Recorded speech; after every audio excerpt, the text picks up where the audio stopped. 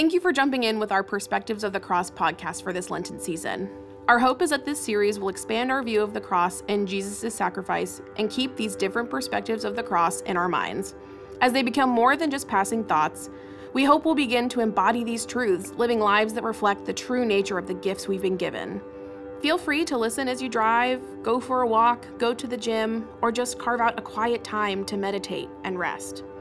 Take in these perspectives of the cross, and together, let's seek to understand more fully the salvation we've been offered in Jesus.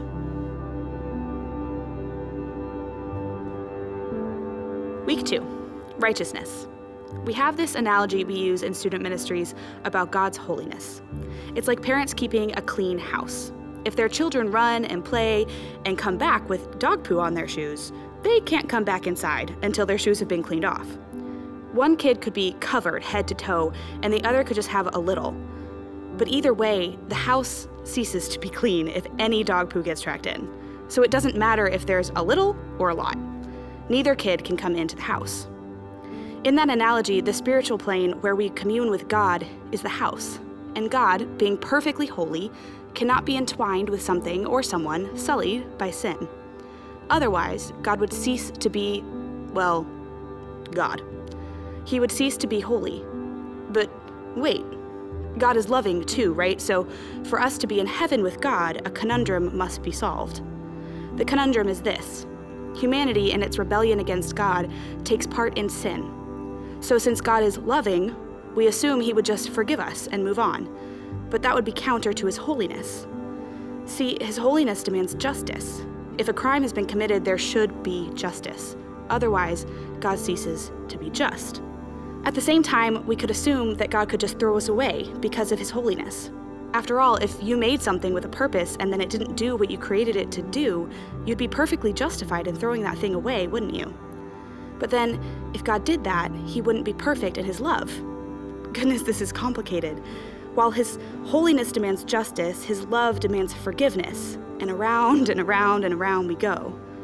Jesus' work on the cross, though, actually becomes the answer for both God's holiness and God's love. And this is the righteousness of God. In Romans 3:25-31 and 4:1-3, Paul says it this way: "For God presented Jesus as the sacrifice for sin. People are made right with God when they believe that Jesus sacrificed his life, shedding his blood. This sacrifice shows that God was being fair when he held back and did not punish those who sinned in times past. For he was looking ahead and including them in what he would do in this present time. God did this to demonstrate his righteousness. For he himself is fair and just, and he makes sinners right in his sight when they believe in Jesus. Can we boast then that we have done anything to be accepted by God? No, because our acquittal is not based on obeying the law. It is based on faith. So we are made right with God through faith and not by obeying the law. After all, is God the God of the Jews only? Isn't he also the God of the Gentiles? Of course he is. There is only one God, and he makes people right with himself only by faith, whether they are Jews or Gentiles.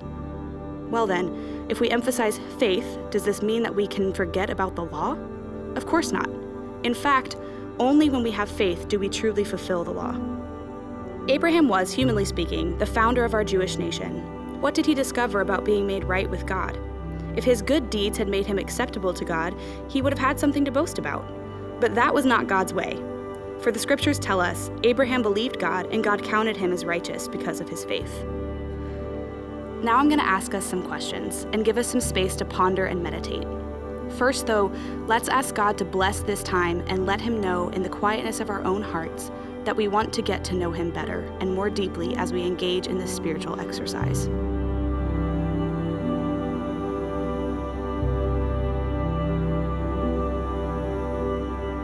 Now, listening to all of this, be honest with yourself. Does either God being holy or God being loving seem more important than the other? Take some time and think it through. Would God be worth your worship without one or the other, holiness or love?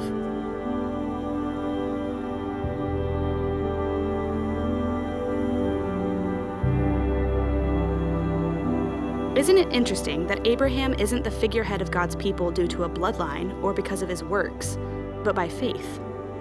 It was by faith God counted him as righteous, and it is through our faith in Jesus' work on the cross that we are counted as righteous as well.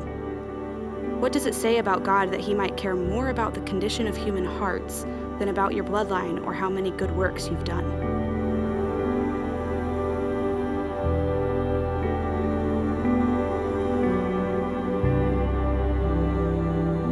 Think of some people in your life right now that need to know they're loved by God. Pray that the Holy Spirit would move and reveal God's love, and ask God how you personally can be a reminder of his love for them.